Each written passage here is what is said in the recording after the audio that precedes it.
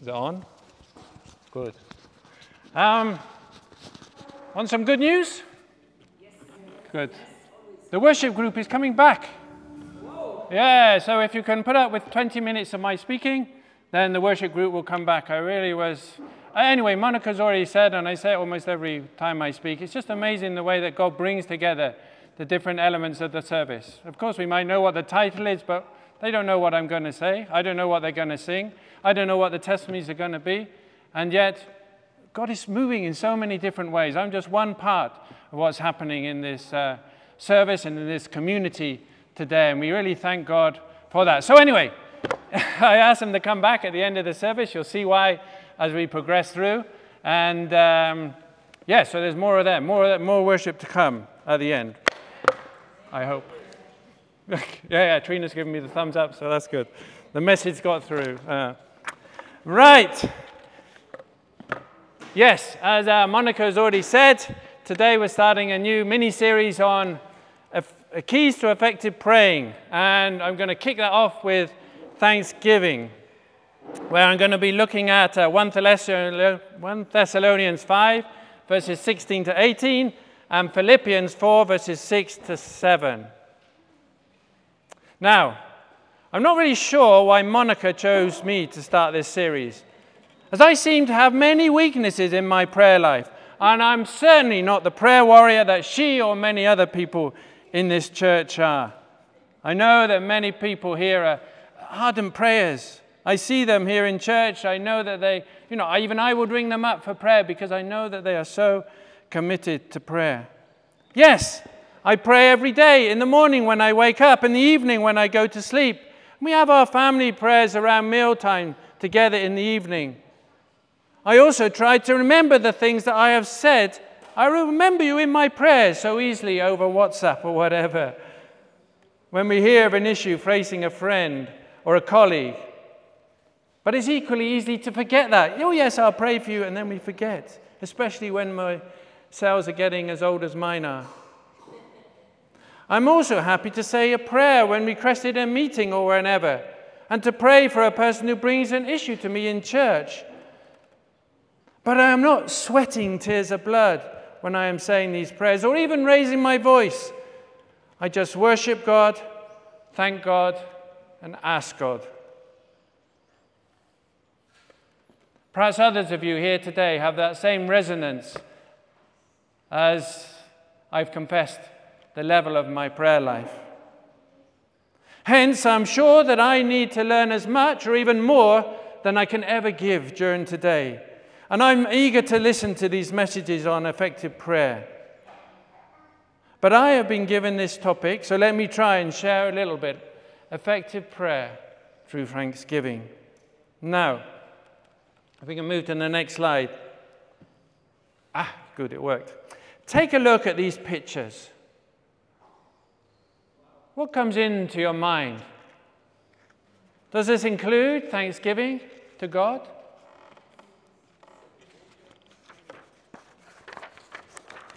Sorry, it's not the quiz yet.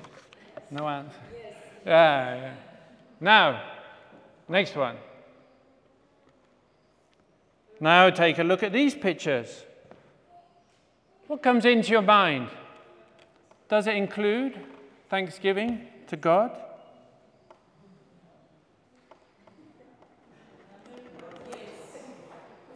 It's harder, isn't it? Let us now read these two short passages that are guiding us today. 1 Thessalonians 5, verses 16 to 18. Rejoice always. Pray continually. Give thanks in all circumstances, for this is God's will for you in Christ Jesus. And our second reading, Philippians 4 and verses 6 and 7. Do not be anxious about anything, but in every situation by prayer and petition, with thanksgiving, present your requests to God. And the peace of God, which transcends all understanding, will guard your hearts and your minds in Christ Jesus. I'm sure there are a number of you in this room today, well, I heard, who are finding it hard to rejoice at the moment. Perhaps the sad images are all too real to us. We have lost a loved one. A close friend is sick. That dream job is just not coming. The rent needs paying. School fees are soon due. And all of these other personal issues of being alive in the world today that seem determined to fight itself, determined to fight against us. Rejoice always? It's not easy. But the answers to our troubles is also contained within these verses. That one verse in Thessalonians, or few verses in Thessalonians. Rejoice always? What's the answer? Pray continually. Give thanks in all circumstances. God's will for us in Christ Jesus. And that's what came out so powerfully actually in the worship this morning to me, but I knew what I was going to say. Let us spend a little time reflecting on these instructions in Thessalonians before we go on to our second passage. So firstly, pray continually. My mind is taken to Jesus on the cross. Luke 23, verse 34 says, Jesus said, Father, forgive them, for they do not know what they are doing. And they divided up his clothes by casting lots. Jesus knew very well all that he was about to go through on the cross. The pain and the abuse were nothing compared to the weight of our sins he was about to bear on his shoulders and temporarily being separated from God. But Jesus was fully human and fully God. He felt pain, he felt hurt by the abuse, just as any of us would be.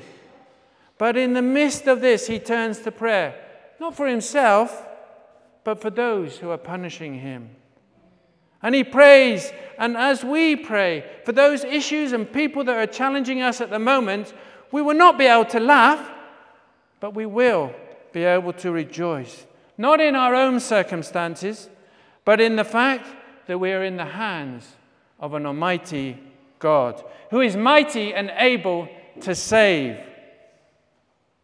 Luke 23, verses 42 to 43 says this. Then he said, that's one of the thieves hanging next to Jesus, Jesus, remember me when you come into your kingdom. Jesus answered him, truly, I tell you, today you will be with me in paradise. When I finished school and started university, Graham Kendrick was one of the top worship songwriters in the UK. And I still think many of the words he wrote are truly God-inspired and hard to beat, but maybe that's just because I'm old-fashioned. In his song, Rejoice, Rejoice, the third verse says this, God is at work in us, his purpose to perform, building a kingdom of power, not of words, where things impossible by faith shall be made possible. Let's give the glory to him now. We've been encouraged to pray continually in one of the testimonies today. God is listening. God will work out that impossible thing in our lives. The second thing, so pray continually. The second thing, give thanks in all circumstances. This is so easily said, but it's so much harder to put into action. I have to confess that many times I have failed in this regard. I have no doubt that God is with me, that he will see me through the situation, and when I'm looking back from the future, I may well be able to see a reason or even some good coming out of it. But in the midst of that difficult situation, any thoughts of thanks are pretty low on my list of things to do. That is the trouble with preaching. Also often, all the fingers are pointing at me, even before I can start challenging others. But I think that we can all agree that giving thanks in all circumstances is pretty difficult. But although it may be difficult, it is not impossible. Otherwise, it wouldn't be written in the Bible. I quite like these 3 reasons to be thankful that a lady called Tamala Turbeville, I don't know her, but I found it on the web, gave for giving thanks in difficult circumstances. 1, giving thanks replaces grumbling. Being thankful reminds us of the blessings we have received, big and small. Being thankful reminds us of the source of our gratitude. I thought those were good, and they helped me. Maybe I'll more quickly turn to Thanksgiving next time, and giving thanks in all circumstances. Paul says it like this in 2 Corinthians 11, verses 25 to 27 and 30 to 31. Actually, it's quite a long chunk. You can even read the missing verses. 5 times I received from the Jews the 40 lashes minus 1. 3 times I was beaten with rods. Once I was pelted with stones. 3 times I was shipwrecked. I spent the night and the day in the open sea. We wonder why we're complaining sometimes, don't we? But anyway, I have been constantly on the move. I've been in danger from rivers, in dangers from bandits, in dangers from my fellow Jews, in dangers from the Gentiles, in dangers in the city, in danger in the country, in danger at sea, and in danger from false believers. I have labored and toiled, and often gone without sleep. I have known hunger and thirst, and have gone without food. I have been cold and naked. And then in verse 30, you can carry on reading the rest of those few verses. In verse 30, he says this: if I must boast, I will boast in the things that show my weakness. The God and Father of the Lord Jesus Christ, who is to be praised forever, knows that I am not lying. Okay, the context is slightly different as Paul considering boasting and weaknesses.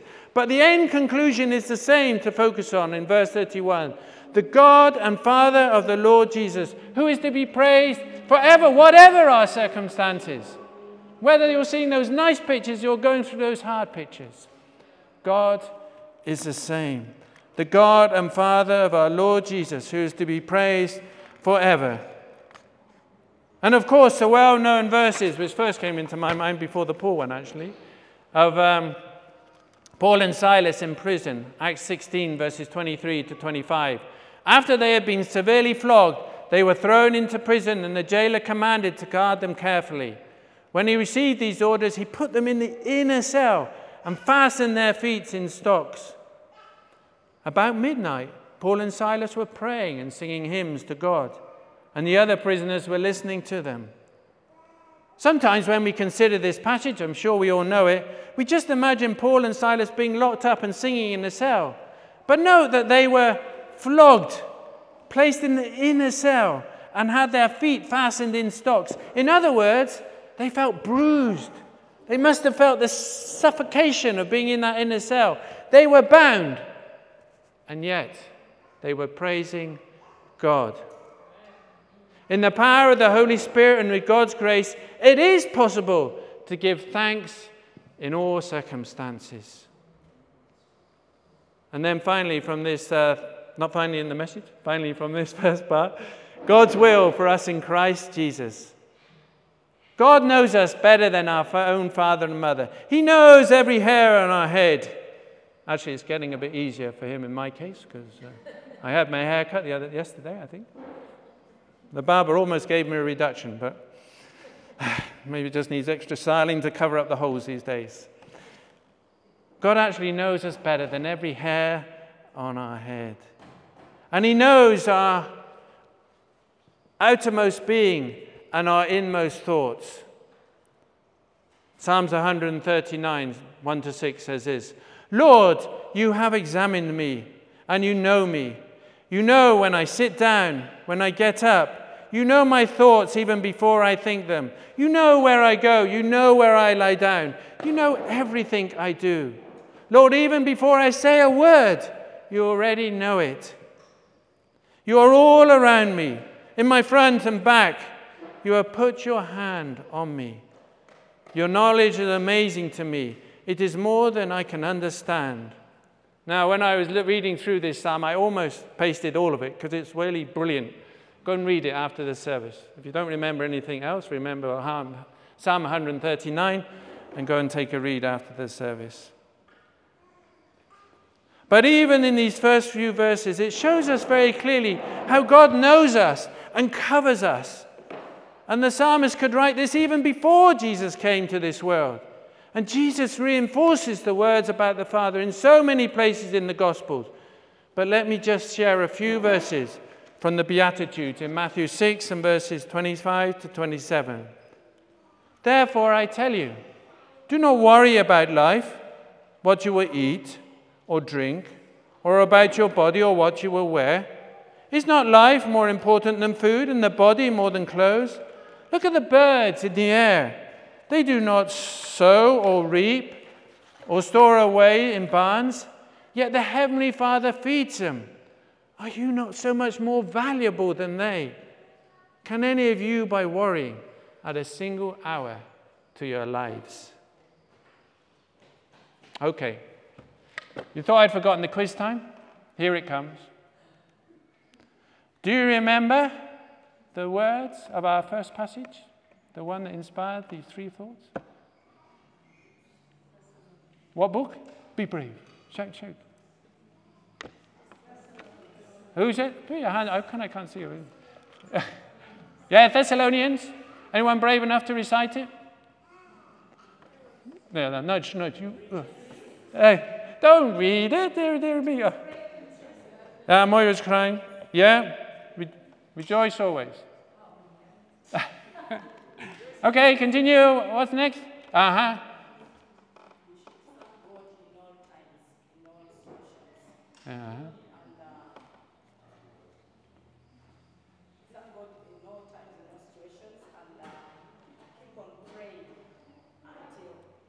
Yeah, and thanking him through Christ. I think it's worth the price. I'll just read it to you. 1 Thessalonians 5, verses 16 to 18 says, Rejoice always, pray continually, give thanks in all circumstances, for this is God's will for you in Christ Jesus.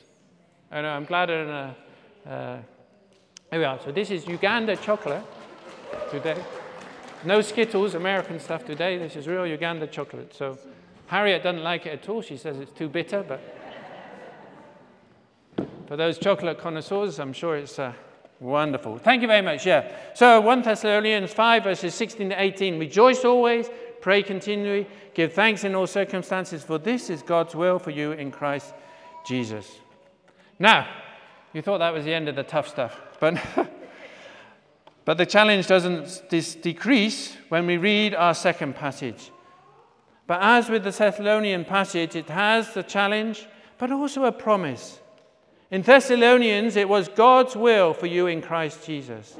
And now in the Philippians verses, it says, now a peace that transcends all understanding. Philippians 4, verses 6 to 7 says this, do not be anxious about anything, but in every situation, by prayer and petition with thanksgiving, present your requests to God, and the peace of God, which transcends all understanding, will guard your hearts and your minds in Christ Jesus. So, on to our second passage for today. And the challenge to be thankful in all situations remains. We have already talked a bit about worry in the light of Jesus' word during his Sermon on the Mount in Matthew 6. And again, we see the link between not being anxious or worried and taking these things to our Heavenly Father in prayer. I am not much of a one to emphasize particular words, and I don't rarely make reference, or I don't make ever reference to the Greek or whatever may be the background of a particular passage. But what I find interesting that Paul adds this word, petition. Did you notice that? Petition to this encouragement for us to pray in every situation. Now, the Google definition of petition is a formal written request, typically one signed by many people, appealing to authority in respect of a particular case. Now, we are not going to write anything to God, although at times it's not bad for us to write what we prayed about. And most likely it's just us asking, although at times, again, it's not bad to share what we're asking God about with others. For us British, we have a saying, a problem shared is a problem halved. But a petition to me is really something you're pushing your concern to the ears that need to hear it in a way. Earthly wise, through many signatures, is reinforcing a cause by showing that many people have that concern. But coming back to our verse, I think Paul is encouraging us to really push our worries into God's hands. Not just a few simple words, but really petitioning, pleading to God to act. Of course, we have the prayer of Jesus in the Garden of Gethsemane, Matthew 26, verses 38 to 39. He said to them, "My soul is overwhelmed with sorrow to the point of death. Stay here and keep watch with me." Going a little further, he fell with his face to the ground and prayed, "My Father, if it is possible, may this cup be taken from me. Yet not as I will, but as you will. My Father, if it is possible, may this cup be taken from me. Yet not as I will, but as you will." When you are faced with concerns, when I am faced with concerns, don't be afraid to open up to God, your Father. Just as Jesus was, knowing and trusting in the end that God has you in his hands and his will be done. And this will be the best outcome for you. And this is why we present our prayers and petitions to God with thanksgiving. God is listening. God will answer. God is not just there devoid. Please remember the title of our message today is Keys to Effective Praying, Thanksgiving. As we give thanks to God in our prayers, it brings things back into perspective. And even in our darkest moments, the truths of the beautiful pictures that we looked at the beginning still hold true. Enjoy another look at them. New life and existing life. Creation in all its beauty. Success in the small things and the big things. And of course, salvation through Jesus. Just go back to the pictures a minute. Go back one if you can. Here comes my supporter. Let's just maybe not. Let's just spend a moment and look at these pictures. And then close our eyes. And in the silence of your hearts, give thanks to God. Let's just do that. Take a look at the pictures and then just close our eyes. Just thank God. Listen to God.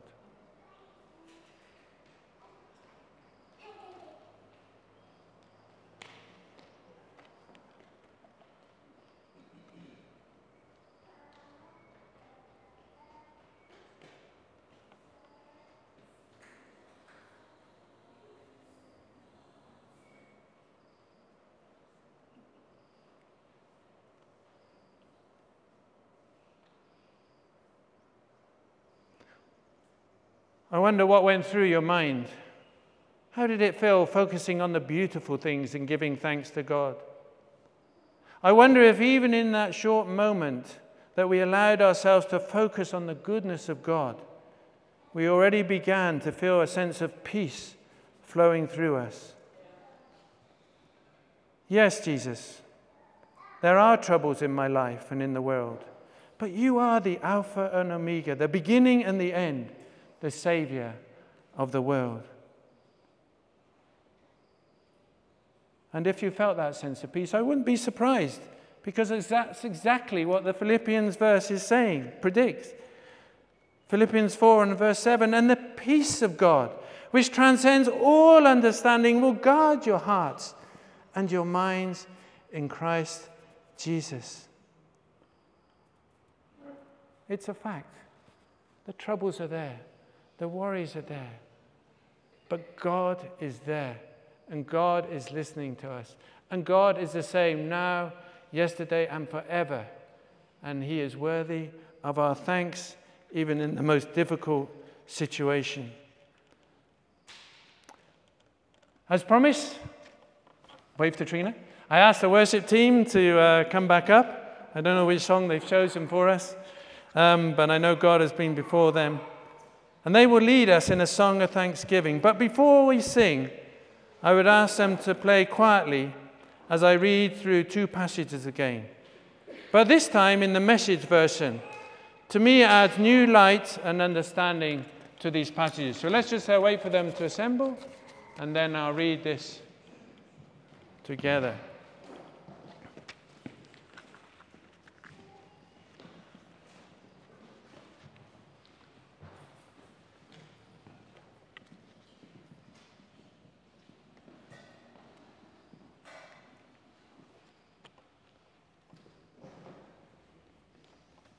Maybe if something could just be played quietly in the background, I'll read the...